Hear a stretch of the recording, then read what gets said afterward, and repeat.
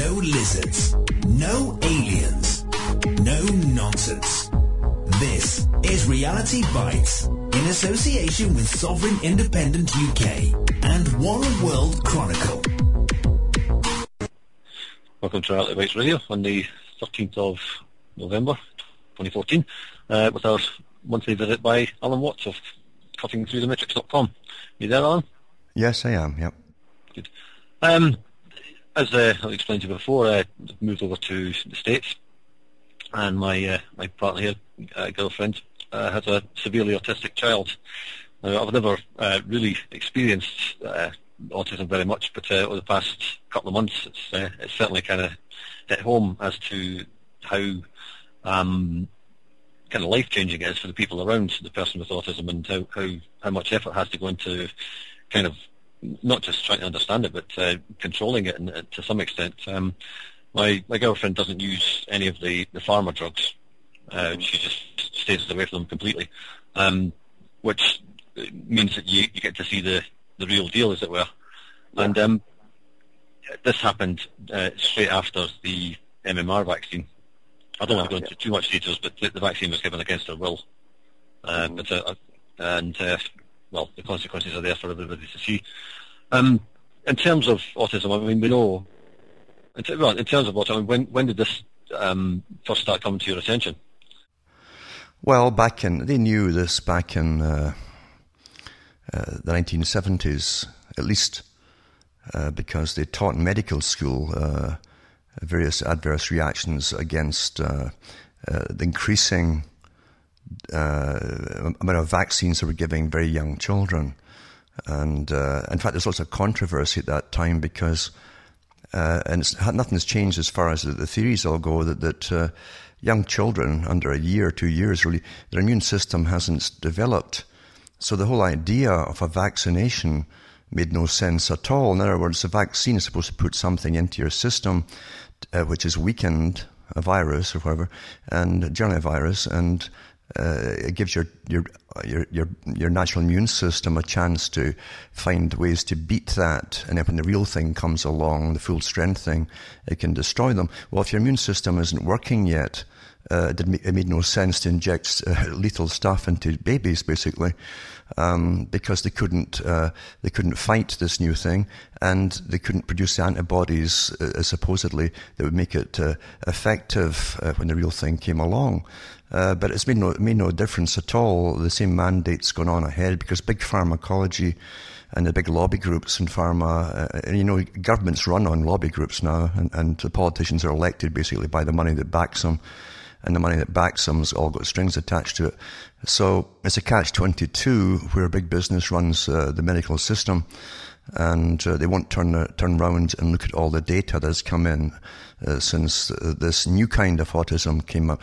The old kind of autism, really, you could tell from birth, and it was very rare that there was something wrong. The normal milestones, even within the first year, in autistic children didn't develop. They didn't get to the stage of dada, mama, and so on.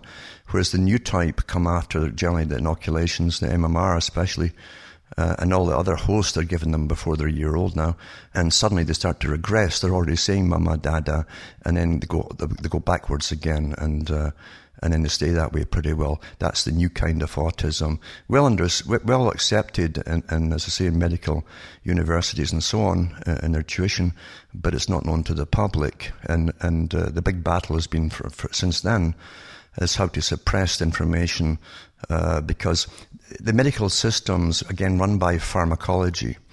More and more so, in fact, the big pharma, starting with the Rockefeller brothers long ago, took over. They created the American Medical Association, for instance. They became the world leader for a long time. And they set up the whole indoctrination educational system for training doctors. And so they've become the pushers of drugs mainly.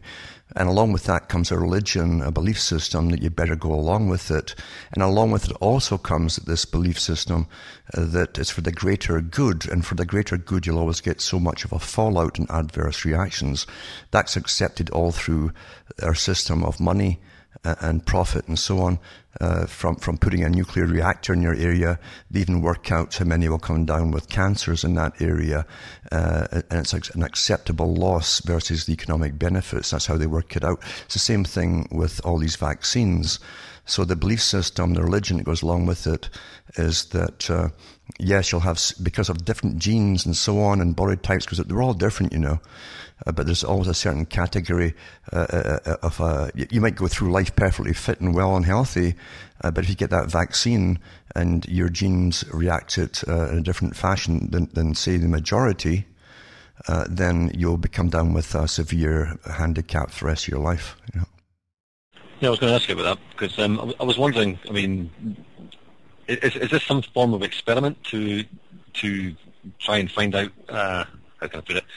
Well, what I was thinking was that possibly, as you say, if you're genetically prone to have this effect through whether it's a mercury or some other ingredient in the vaccine, and obviously the excuse that people say, well, it's not the vaccines because everybody would be autistic, but obviously some people are more prone to it than others, and going back to Russell and people like that who wanted to find out who the intelligent people were. I mean, is it possible that they actually know that these vaccines will, to use the word that's in the chat box, lobotomize people who do have what would be termed exceptional intelligence? Yes, but also too, people don't realize there are different batches of vaccines. They're carefully monitored for batches. And for instance, in Britain, with the National Health Service, it was the greatest experiment of all, because they could give certain batches to, say, the ordinary schools, the public schools. The public schools in Britain, as you know, it's different from the US. The public schools are actually private in Britain, whereas the general comprehensive schools are where the general population go, the taxpayers. So there's different batches go to different ones. But it is interesting that the initial studies that came up showed that these things were breaking out first amongst the ordinary population, where their children went to the tax-funded schools as opposed to the private tuitions and so on. So there's different batches, and they're well aware of what they're doing as far as I'm concerned, because the greatest problem they had, even when they first came out with the vaccines on a national scale, was political, actually. They had revolutions going on in Russia and different places. They were afraid of the power if the working class ever had more and more power in a true democracy. And so they tried to stymie it in so many ways. But one of the things they came up with too is to basically drop the IQ points of people. And we know today, for instance, it's plummeting even more. With more vaccines, the IQ is going down all the time, officially from the United Nations reports themselves. And so I'm sure the UN is very happy with their own reports, since they're all on board with this whole agenda. So I think it was about 2 years ago they announced that it was down another 5 points. Well, your IQ doesn't drop just like that. It's innate. You're born with it, basically. You can hone certain skills, absolutely. But you're born with it, and so it's dropping as time goes on, and that's just not normal at all. So the fingers all point to poisons of all kinds, of course, and industrial. We're post-industrial, but still a lot of chemicals around. And then you have all this incredible amount of vaccines they're pumping into young children and pregnant mothers, which used to be forbidden, because the fetus, as it's developing, is incredibly prone, especially males. They're more prone to these things, especially autism. I think it's a 60% more chance of boys getting it than 40% of girls. So as if the fetus is developing in the womb and the mother's taking all these shots, then it makes an incredible difference, along with the bisphenols and all the rest of the stuff and mercury that they pump in. But I think personally, too, it's also to do with the types of viruses that they're pumping into the children. These are attenuated viruses, but they're also, some of them, they're modified. They're modified in laboratory. The same laboratories, by the way, that also work with viral and bacterial warfare for national governments. So they're coming up with these things, they're putting them into children, something that's never been seen in the human body before, technically, There's no memory in any of the cells on how to cope with these things, and so a certain percentage will always come down with the problems, with obvious symptoms. But I think the general population are affected regardless in other ways, including the cancers and so on. Yeah. When you talk about different batches being sent to different places, I mean, presumably we're talking about different countries as well. And obviously they're studying the effects of these vaccines. Do you think they're searching for a specific effect? As I say, there was a political furor when vaccines were being talked about. The big globalists of today, even the Fabian Society writers especially, were petrified about helping, say, the poor. And they said there's too many of them now. Eventually, they knew back in the early 1900s we would eventually go into a post-industrial era. And they're always planning 50 to 100 years ahead all the time. And they thought that too many people in the working class who were unemployed and so on would overthrow the system of the natural-born leaders, which was the upper elite, you see. So they discussed this, and they were furious about it. And then, of course, the Royal Institute for International Affairs, that has one of its branches called the Royal Society, which deals with the sciences, toyed with the idea, using their most favourite slogan in the CFR, Royal Institute for International Affairs. They said, don't look upon this as a disaster. How can we use it to our advantage? And they actually toyed with the idea of reducing lifespans with it, and again, selling it even to the medical profession with, yes, they might die faster, but their lives will be disease-free for a certain amount of time. And so like this nice kind of rationale to make it sound more pleasant. And that kind of holds true today, by the way. They knew, for instance, that the polio vaccine had simian 40 virus, as well as about 100 other viruses contained in it. And they gave it to all the children across Britain, for instance. And that was the first generation that came down with all brand new kinds of cancers very quickly. And it's been awfully successful as far as a depopulation agenda goes. There's no doubt about that. So that ties in with the big meetings they had across Britain and in other countries to do with the future, having too many of the failures, you might say, the ones that Darwin had left behind, hadn't evolved properly, all the working classes, because H.G. Wells and many others decried this, and Bertrand Russell even decried this helping fight diseases. In fact, Russell, who attended all the world meetings, he worked with the Frankfurt School, the Macy Group, and so on, and the League of Nations and the United Nations, he said that it's a pity we couldn't get a new bubonic plague that would wipe out most of them. They're quite open, and this is in their own writings. You can read their own books today, and they help set the agenda for the present. So we're living through an awful lot of social planning, political social planning. They both go together, and even indoctrinating the people themselves, the victims, that there's too many people, so that the victims themselves are parroting this kind of stuff through all the different shows on television, etc. You can normalize the effects, the side effects, by withholding information and saying, well, it's across the general population, but they don't tell you the specific groups that are being targeted first and show the symptoms of these vaccines first. We know it's almost impossible to hide it today. In fact, China came out with a study this year. It was based in Shanghai, China, and they found that the biggest problem, causes of morbidity and mortality worldwide, but especially in China, that was one, because they studied the American data and so on too, but in China they found that in 2009, but it was published this year, 42% of the problems with young children, pediatric drug reactions and so on, were caused by vaccines. So it's 42%, and they say themselves it's underreported because many of their physicians also brush off the symptoms.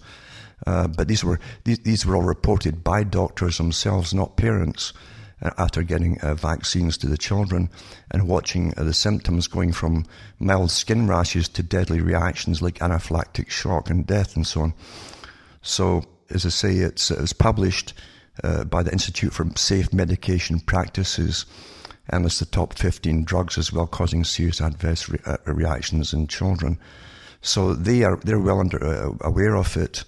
It's the most common problem with pediatric children is death and various nasty reactions from mild to severe after vaccinations. Yeah. Well, of course, Martha said that doctors were doing a bad job keeping people alive, and in terms of doctors, I mean, they obviously see the effects of the vaccinations they've given. I mean, there must be many doctors out there who know the cause, and yet they continue to give vaccines to children. And surely there's got to come a point where some of these doctors are taken to court because they're knowingly severely damaging children and adults as well, of course, through the free flu shots and everything. Do you ever see the day where these doctors, some of them at least, who possibly aren't making as much money as the big guys, step up to the plate and say no more? Because I mean, there have been some.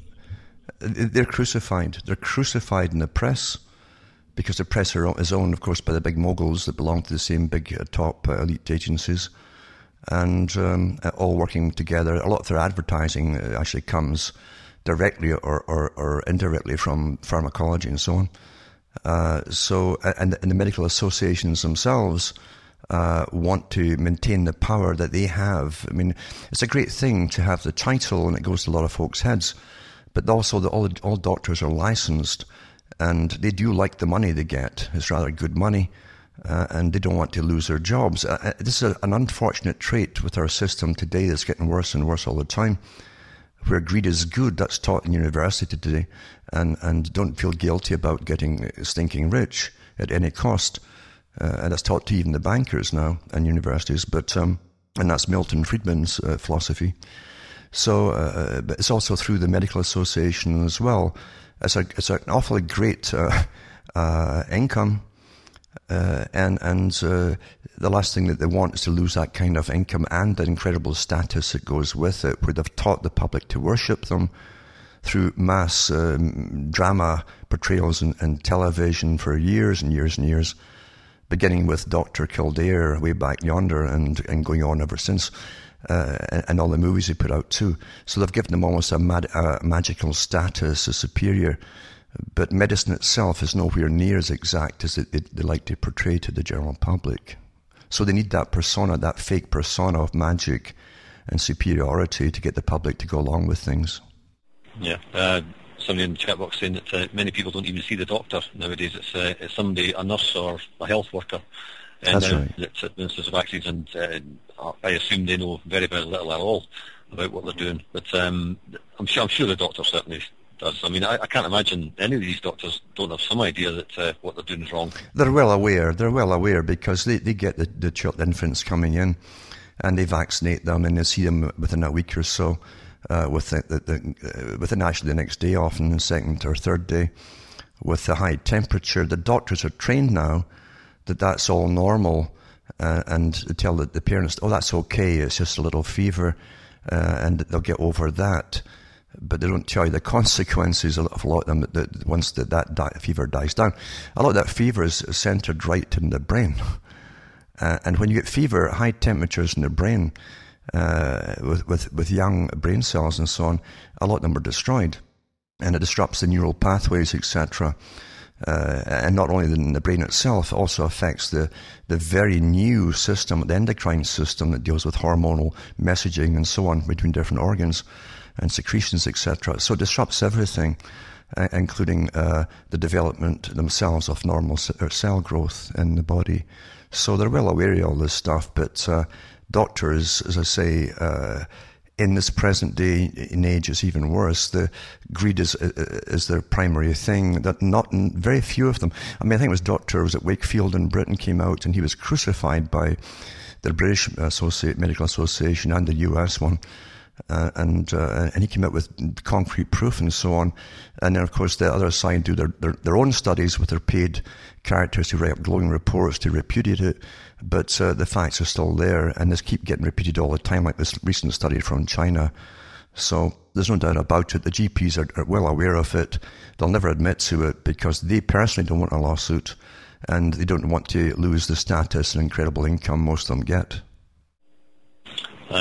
Somebody in the chat box asking if you have an issue with the science of vaccines. Well, I mean, the science of vaccines is a kind of misnomer, isn't it? The whole thing is bogus. What would your take on that be? Well, a lot of it is kind of bogus. It's based on theory. And what you find too, a lot of these, it's like the flu vaccination, and I've read many articles about the flu from the medical associations themselves, before the flu season starts, for instance. And I know the theory is we always pick the 3 prevalent ones in China or somewhere, and we try to put them together that year to prevent the flu, but it's always the wrong one. They always tell you in the spring, oh, here's the results of it. We got them all, the wrong ones picked. We didn't realize this other flu would be more prevalent. This is what they always tell you. And any studies that have been done on follow-up show you this, the same amount, and often more, of the people who got the vaccinations got flu than the ones who didn't. That's standard every darn year. So the whole thing is pretty well bogus. But the effects, the adverse effects of the flu shot are well known too, yeah. Yeah, I mean, I've noticed it particularly since coming over to the States. I mean, everywhere you go, there's signs up for free shots for anything. They've got them in groceries. They've got them in grocery stores and everywhere. Some of these shots too, they had the aerosol ones for a while there, and you went into shopping malls and you smell this kind of ether smell, and they're spraying people directly in nasal sprays to get the shot, some of them, and you're smelling this stuff. It's traveling all through the air in the mall, and you didn't get permission to get that thing, as they're giving it to someone else, and you're also injecting it and so on in grocery stores and places like that where there's food around. There's even cafeterias in hospitals in New York they were injecting the nursing staff with. So it's just incredible how they can go against all their own hygiene reports and so on and do this kind of thing, because Big Pharma and the big industry that terrifies the public to get shots tends to work more than reality and common sense. Yeah, just what you're saying there about the nasal spray one, the flu mist. Somebody in the chat box pointed out there's live virus and that. So, I mean, that's getting sprayed around the hospitals as they're doing it. It's live virus up and down the corridors. So, I mean... Absolutely. Crazy. And even in the polio vaccines, too. They gave the polio vaccines early on in the 50s, say, in the 40s and 50s. And they found on follow-up, too. See, polio, most of these viruses pass through people harmlessly. And it isn't unless you have maybe an injury in the body, a lot of the viruses will embed itself in and take off. Again, on some people... It depends on your gene type. It doesn't mean it's hereditary. It means that the two parents, the particular mix of the two genes, create a different outcome in the child. And you may be perfectly normal as that child, but something that wouldn't harm either parent even will affect you. They're well aware of this kind of thing. And so certain of these viruses embed themselves in the gut, for instance, especially. And once it's in the gut, it tends to stay that way. They found that by the way, they found some of the vaccines from childhood vaccines. They found the attenuated viruses. And these attenuated viruses, because they're created in a lab, have actually signatures on them. They can actually identify the labs that grew them and so on. And they find them 20 years later in the gut to that same person that had it as a child. And they've got autism as well. And these have all been repetitive studies that keep showing the same things over and over and over.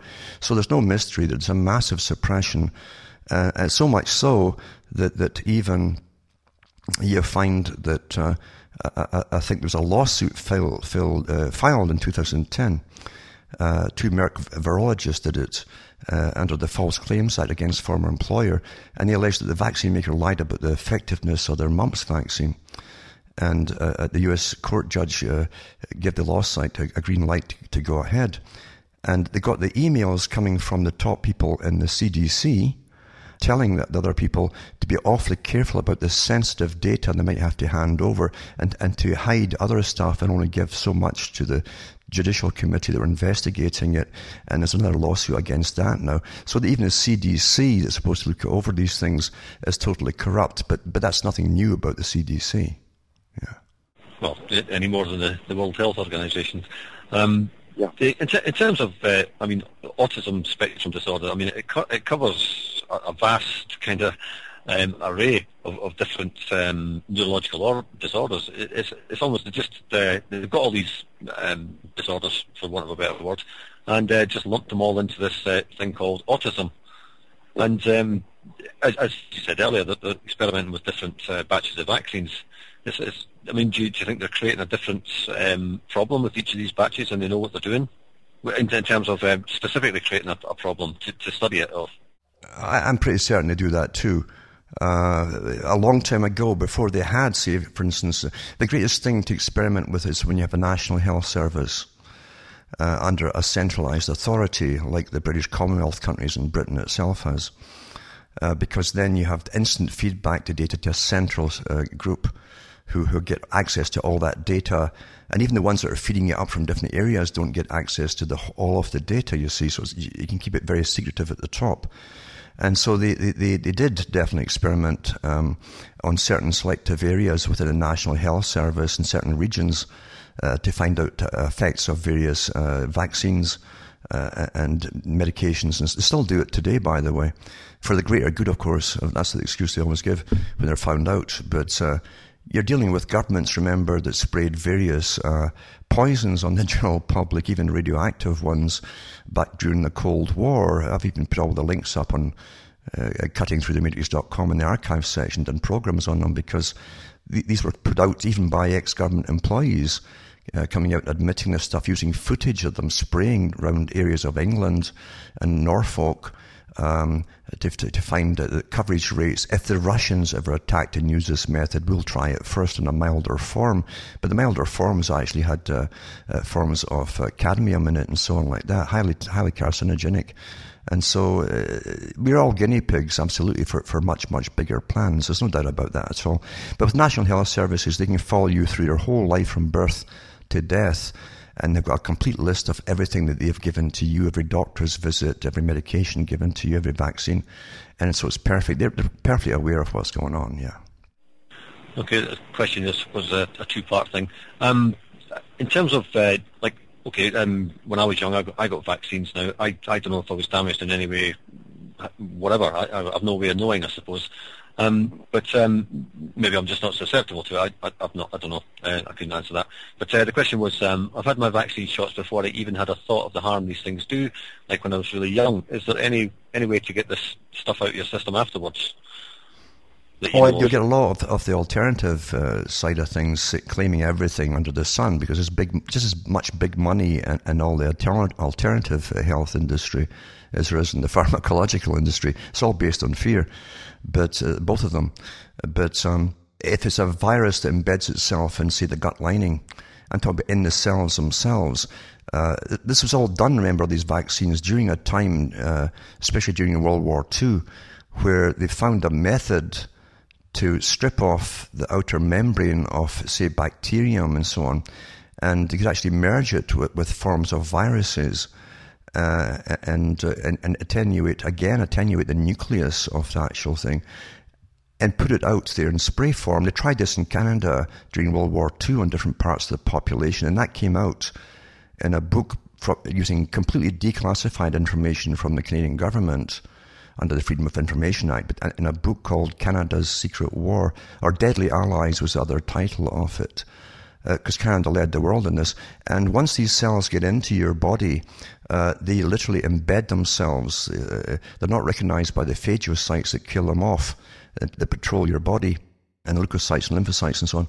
And they embed themselves inside your normal, real cells, different kind of tissue cells, and they're designed to go into different kinds of tissue cells, specific ones, even the ones in your brain. And once they're in there, the phagocytes can't recognize them. They might know there's something around there, but they can't identify what it is, because your own membranes of your normal cells hide them, cloak them, and they breed inside there. And what they do then is burst. Once there's enough of them, that's your standard nasty, the bad diseases work that way. And then they immediately seek out good cells and embed themselves inside that, the new ones. Sometimes that's what creates a lot of the autoimmune problems. In fact, they'll say, for instance, your rheumatoid arthritis, we don't know what causes it. It's a mystery, they've said, for about 100 odd years. Nonsense. Your body's detecting something, even the waste products coming from these things, and it attacks the area, either your joints or your tendons to the joints and so on, and you end up with fibromyalgia and all kinds of problems and arthritis.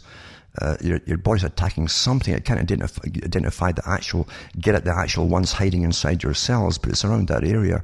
Or it's in the intestine, and you end up with all kinds of Crohn's disease problems and things like that.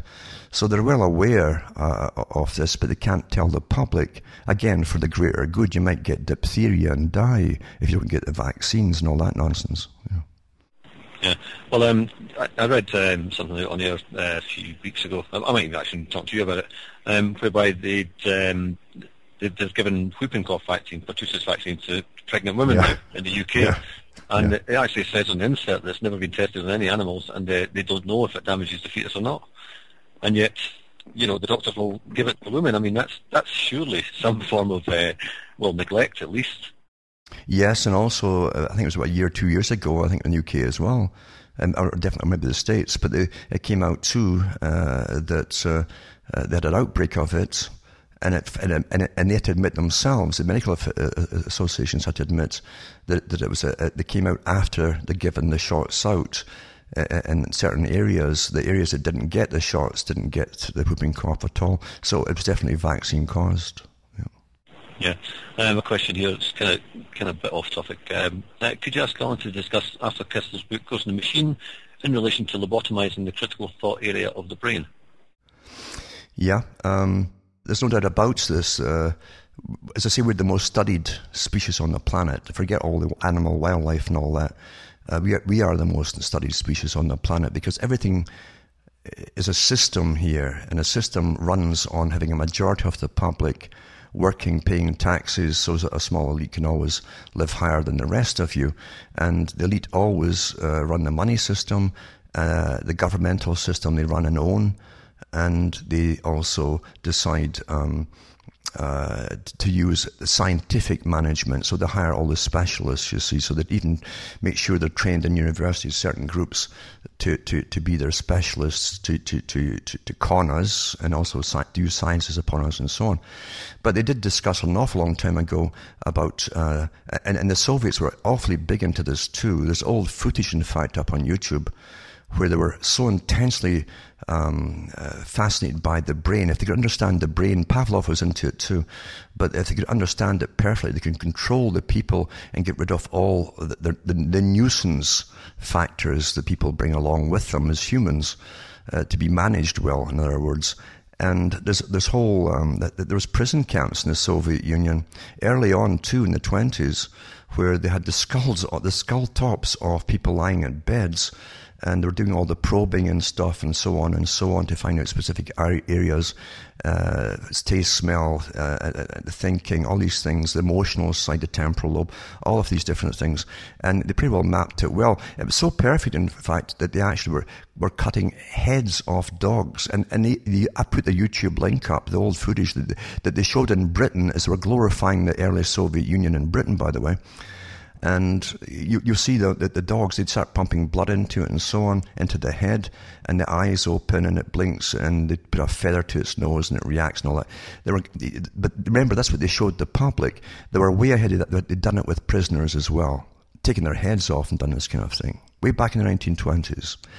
And what they're really after was that part, they call it the ghost in the machine, the part that makes you, and independent, and sometimes a problem because you like your independence. And so on. And that's not good for managing people when you're independent.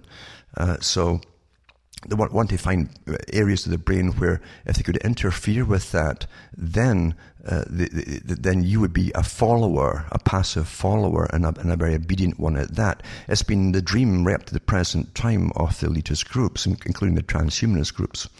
So they pretty well mapped the parts of the brain where they're critical and work together to do with independence, critical evaluation, decision making, all of that kind of thing. They know where they are, and because enzymes, for instance, that feed different cell tissues are awfully interesting, but they've always known, for instance, for an awful long time, that certain cells, tissue cells, gather their food off the carriers that come along, the enzymes, because those particular enzymes vibrate at a certain very small electrical frequency. They'll pass to different tissues, but once it gets to the one that it's meant to go for or attracted to, the cell it's attracted to has the same vibrational frequency, and it crosses over and feeds that specific thing to that particular tissue.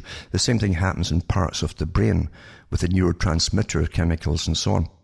And so they know darn well how to switch things off and on in the brain by putting in parallel frequencies, even adding certain things to your diet or a vaccine, it doesn't matter, or even spraying it on you from the air, it doesn't make any difference.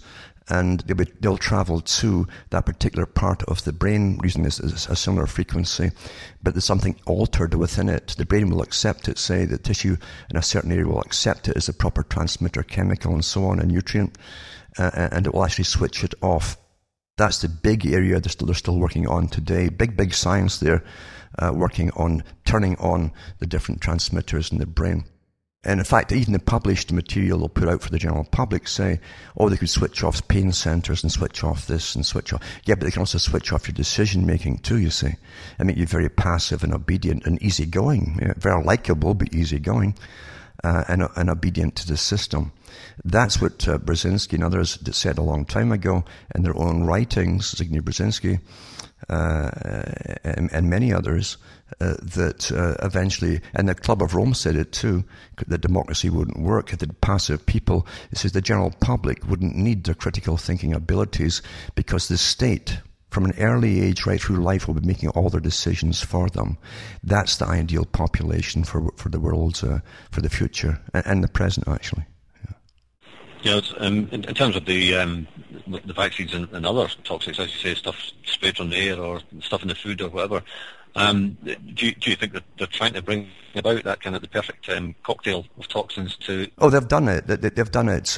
Bertrand Russell wrote about it, and he had 2 books, Science, The Impact of Science on Society, and another book on science too. But he said in it, he said... this is what he said. I'll be as close as I can to what I remember as a paraphrase. But he said he was talking about the problems with society not being obedient, and this problem of independence and independent decision making and so on, as far as managing the herd goes, as he calls them. But he said that we will have various things, poisons and so on, in the food. He says the problem is, do we put it in the food, the water, or vaccinate them it into them? And he said we shall do this definitely, but by all these methods. Plus, we shall, by means of the needle, he says, we can decrease their IQ points and so on. And that's exactly what we're seeing today. Yeah. Yeah, I just think of the alphas in Brave New World. That's where all it came from. And remember, that Brave New World was written about 1933, and the Huxleys, of course, were big into this world management system. They were the scientific elite class. In fact, Julian Huxley, the brother of Aldous, said that when he worked at the United Nations, and he was all for Planned Parenthood. He was the co-founder of Planned Parenthood, depopulation of the working peoples and so on. But he was also into finding ways of, again, making them more compliant, obedient by the use of science. If the science could be improved to attack certain parts of the brain, they could control whole populations. They also add into this mix what Brzezinski said too, in Between Two Ages, the book. He said that we now, back in the 70s, we now have the means of using frequencies across whole continents, certain frequencies, low frequencies, which can pacify the general population and make them very happy, etc., even under conditions, of course, that they shouldn't be happy. So this has all been done today with the cell phone groupings across whole nations now. Yeah. Yeah, of course, they also said that people would come to love their servitude without actually knowing they were slaves. Yes, a lot of them do actually. I mean, yeah, well, yeah, definitely. I think I've noticed it slightly more over here sometimes. I think just the culture's a bit more. How could I put it? It's just all about entertainment over here. to be entertained. And I mean, it's bad in the UK, but I don't think it's as bad as it is here. But of course, I suppose America had it first, and they certainly made good use of it. In terms of again, going back to the vaccinations, I mean, how far do you think they're going to take this, or is it just going to be you get something at birth, and that's going to cover everything? That's going to make you this docile adult in later life for however long you're allowed to live. Maybe there'll be a something in it that kills you off at 30 or 40 years old or whatever. I mean, it's already pretty well. It's actually already here. I mean, the cancer rates are phenomenal. I've talked to doctors in hospitals that deal with cancers in different countries, and surgeons, you know, and they're finding new kinds of cancers all the time that they've never ever seen before. So many that they can't even put names to them. They're so quick in appearing, and they grow incredibly fast. They target specific tissues, absolutely, and in a very short time, the patient's dead. These are, again, new specific types of cancers across the whole, especially civilized globe, especially. Under civilized, that means you're more prone to get all the vaccinations and the special foods and everything else. So it's already pretty well here. The life expectancy is not going up at all for most folk, men and women. And the cancers are killing them off. There's no doubt about it. The IQ is dropping. So it's already working very well. As far as the big boys are concerned. And the public are not reacting. As Bertrand Russell said eventually too, and remember, he was one of the top creators of the present culture that we're living in today, and even changes in the culture you haven't experienced yet. He and the big planning committees worldwide for the United Nations worked on step by step how to degrade and bring down the cultures, and then how to manipulate them into the new cultures, etc. And he said eventually, with the use of all these methods, meaning the food, water, inoculations, vaccines, and the use of the needle, especially to dumb folk down, he said revolution would become impossible. It's as impossible as it would be for a sheep to complain about the price of mutton. That's what he said. Well, I personally think that's here. Yeah. Well, it's a perfect analogy for the sheep that are walking about on two legs around here. Going back to the doctors, I mean, in terms of their own children, I mean, they must have. I don't know if they have a bit of a dilemma. Do they get special vaccines for them? Some of them, I know, have had different vaccines for their children. Other ones don't give them to them at all. I think there was even an interesting article came out about a year ago on some TV. America's great for the TV personalities who even have it in patriot movements. That was create a personality, big marketing agendas professionally done. But I think it's a Dr. Oz that was on television. He's always pushing the vaccinations. Then it came out that he had massive personal shares in the vaccination companies that he was, and the vaccines he was pushing. But in an interview, and I think he said in an interview, this was caused a bit of a scandal, he says that he doesn't allow his own children to be vaccinated. Yeah, well, I think that's fairly typical of a lot of the how should we put it, the better paid doctors. I did see, I think it's a book by... I can't remember his first name was Neil as well. But he had all the graphs in there of all the so-called childhood illnesses and showing where the vaccine came in almost as those diseases were eradicated. And there are also charts in there for how many doctors and nurses and general medical staff vaccinated their children, and it was a very, very low percentage. Yes. I also know for a fact, I mean, and it's also proven too by the articles in the mainstream even, where they're actually having to force nursing staff in the States, and maybe elsewhere too, but in the state, across different states, in New York especially, that's where it all started. They're forcing them to take the vaccines and believe in their own profession, in other words, the drug industry, if they want to keep their jobs, or they're fired immediately. But I also know personally, by talking to different ones, that some of the doctors and the nursing staff had agreed to write down that they'd given each other the shots when they hadn't, because they really don't trust them. Now, when the medical profession involved don't trust them because they see the effects, it's just so, it's evil. There's another term for it. It's evil to force the population to believe this is all good for us. Yeah. Well, I mean, I think if anybody in the medical profession, doctors, nurses, whatever, takes that kind of approach and chooses to falsify documents to suggest that they've taken a vaccine when they've not, and then they go on to administer it to somebody else, there's got to be some level of criminality there. Oh, there definitely is, but the whole system we live in, and I have no problem saying this, it's a corrupt system. It is a criminal system. The only reason it isn't called criminal is because they run the legal system and they make it legal to do what they're doing. It's still, all you're left with is the term immoral. That's all you're left with now, these days. Yeah. I was just thinking in terms of somebody going to the doctor and the doctor vaccinates a child. Child gets autism or some other illness, and you find out later that the doctor refuses to vaccinate his own children. That's and right. He's giving it to yours. I mean, surely yes. A parent... And then he'll also refute that it's harmed your child. It's ultimate hypocrisy, yeah.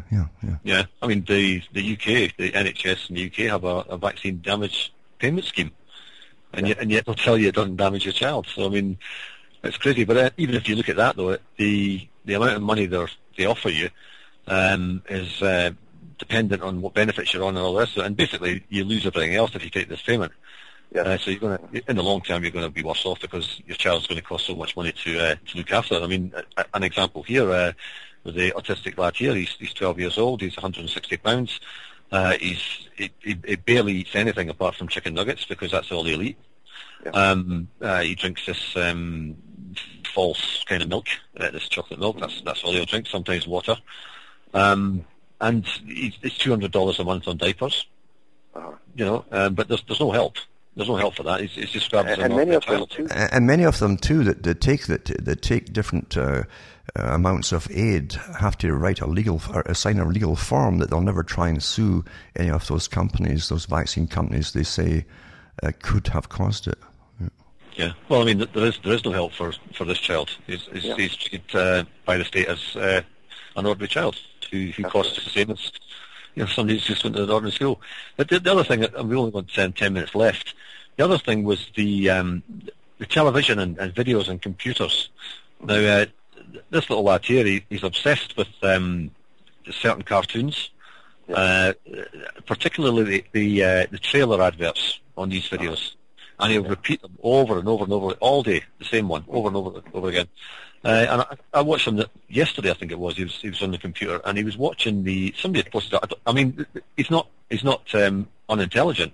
He's very intelligent. He can spell things out on the computer. He just can't talk. He knows what he's doing, and he knows how to find things on the computer. And he found a video for 20th Century Fox and all the different open sequences he's had over the years. Yeah. And he was watching this constantly for maybe an hour, just back and forwards, the whole thing. And I don't know what it is. Maybe it's a certain way the lights are on the computer or the TV that makes them. I mean, it's almost an addiction. Well, it's meant to be addictive even for children who haven't got the diagnosis. Incredible amount of science that goes into creating cartoons today. They've got neuroscientists working with them. They always have had, by the way. And psychologists and the ones that put in the latest indoctrination of political correctness, embed it in the cartoons and so on. But you also now have you've had MIT working with them in different ones as well to group certain pixel lines together too, because they found the language itself. Remember, language is body, visual, auditory, and tactile, and so on. So it all comes together, and when you realize that there are certain things that you won't consciously remember by seeing something, it's like subliminal, embedded little groups of pixels that flash little colors that are almost imperceptible to your eye, are highly acute to a child. And that hits them even faster. That technology was invented by the Pentagon. And I've read the articles on the air in previous years from the Pentagon talking about how they can manipulate the transmitters in the brain and so on, and signals and responses and so on. And even claims so much so that if they wanted to, by transmitting certain frequencies and pixel groupings and certain flashing little colors that you can barely see, they can actually alter not just the brainwave patterns of the recipient or the watcher, but they could also turn off the signal that goes to your heart if they really had a nasty enemy to kill, and literally your heart would simply stop beating, you know. So this is incredible stuff. But I mean, when you realize what you're watching, everything's been weaponized, and when you have big social agendas that are imperative to the elites, they keep having world meetings about all of this stuff about us. Then they mean what they say, and they've got unlimited financing from us. You know, the slaves always pay for their own chains or bullets that are used against them, and they're using it on the general population. Yeah, I just wondered if it's actually, you know, as you say, the imperceptible colours that aren't visible to the normal human eye, if you like. I'm wondering if he's actually seeing them. His brain won't have the various cloaks in between that tend to cloud it, and it'll be more acute to him, because autistic children are far more perceptible to certain visual cues and so on. Little things that might look normal to you can terrify them because they look huge to them sometimes. And even movements that are normal to you could be distorted, almost like an LSD trip where a giant's coming towards you, but it's just another child. That can happen. So they can be more easily affected by these impulses on the brain. Yeah. I mean, he actually watches the television. I mean, it's a colour television. I mean, he's the only one that watches it in the house, but he has to have it. It's just, you know, one of those things.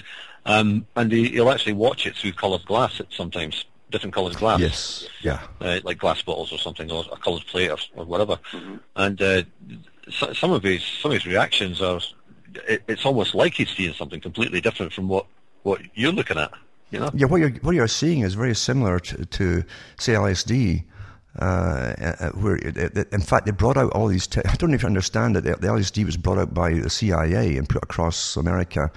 MI5 did it internally. They used to throw sacks of it over, literally free sacks, over the university walls to get them the students started using it. And they put out all their heroes again, the personality cult as always, and then the people follow it, Timothy Leary and so on. And Aldous Huxley's as well, Doors of Perception, and pushing all this stuff. But they even brought out, because they'd done all the experimentation on glasses that they could wear, and then like John Lennon type glasses, the little round ones, but they had cut flat crystal pieces across them to give you almost like an ant's view or a bee's view all around you of these different distortions, like 100 different pictures all in the one eye, basically, through these glasses. So they knew darn well what it does, and with autistic children, they sometimes have that similar effect. It has it on them too. So this all ties completely into alterations of perception according to the neurotransmitters and so on, the way they're perceived in the brain. Yeah. Yeah, Paul just reminded me, she took him to a movie theatre once and he passed out as soon as the movie started, just unconscious, and they had to take him out, obviously. But, you know, you talk about the different reactions to things. There's a fan in the living room ceiling, and that was, if that's on when he comes back from school, he just, you know, he kind of freaks out a bit, and generally that's what happens. But yesterday, he wanted it on. He switched it on, and he's standing laughing at it. It's just you're never quite sure what's going to happen next, kind of thing. But that's right. You know, that's the way it is. I mean, where do you see this ending? I mean, are they trying to make everybody, to some extent, some on the autism spectrum somewhere? Well, they're trying to, because they keep expanding that there are psychiatric definitions. Attention deficit and ADHD and all, and on it goes, and then they bring it into a spectrum disorder, then they normalize it. They've been normalizing it for years, actually, with special classes in schools for special children, they call it, and things like that never existed when I was young, because we didn't have all the problems. We're all in the same classes.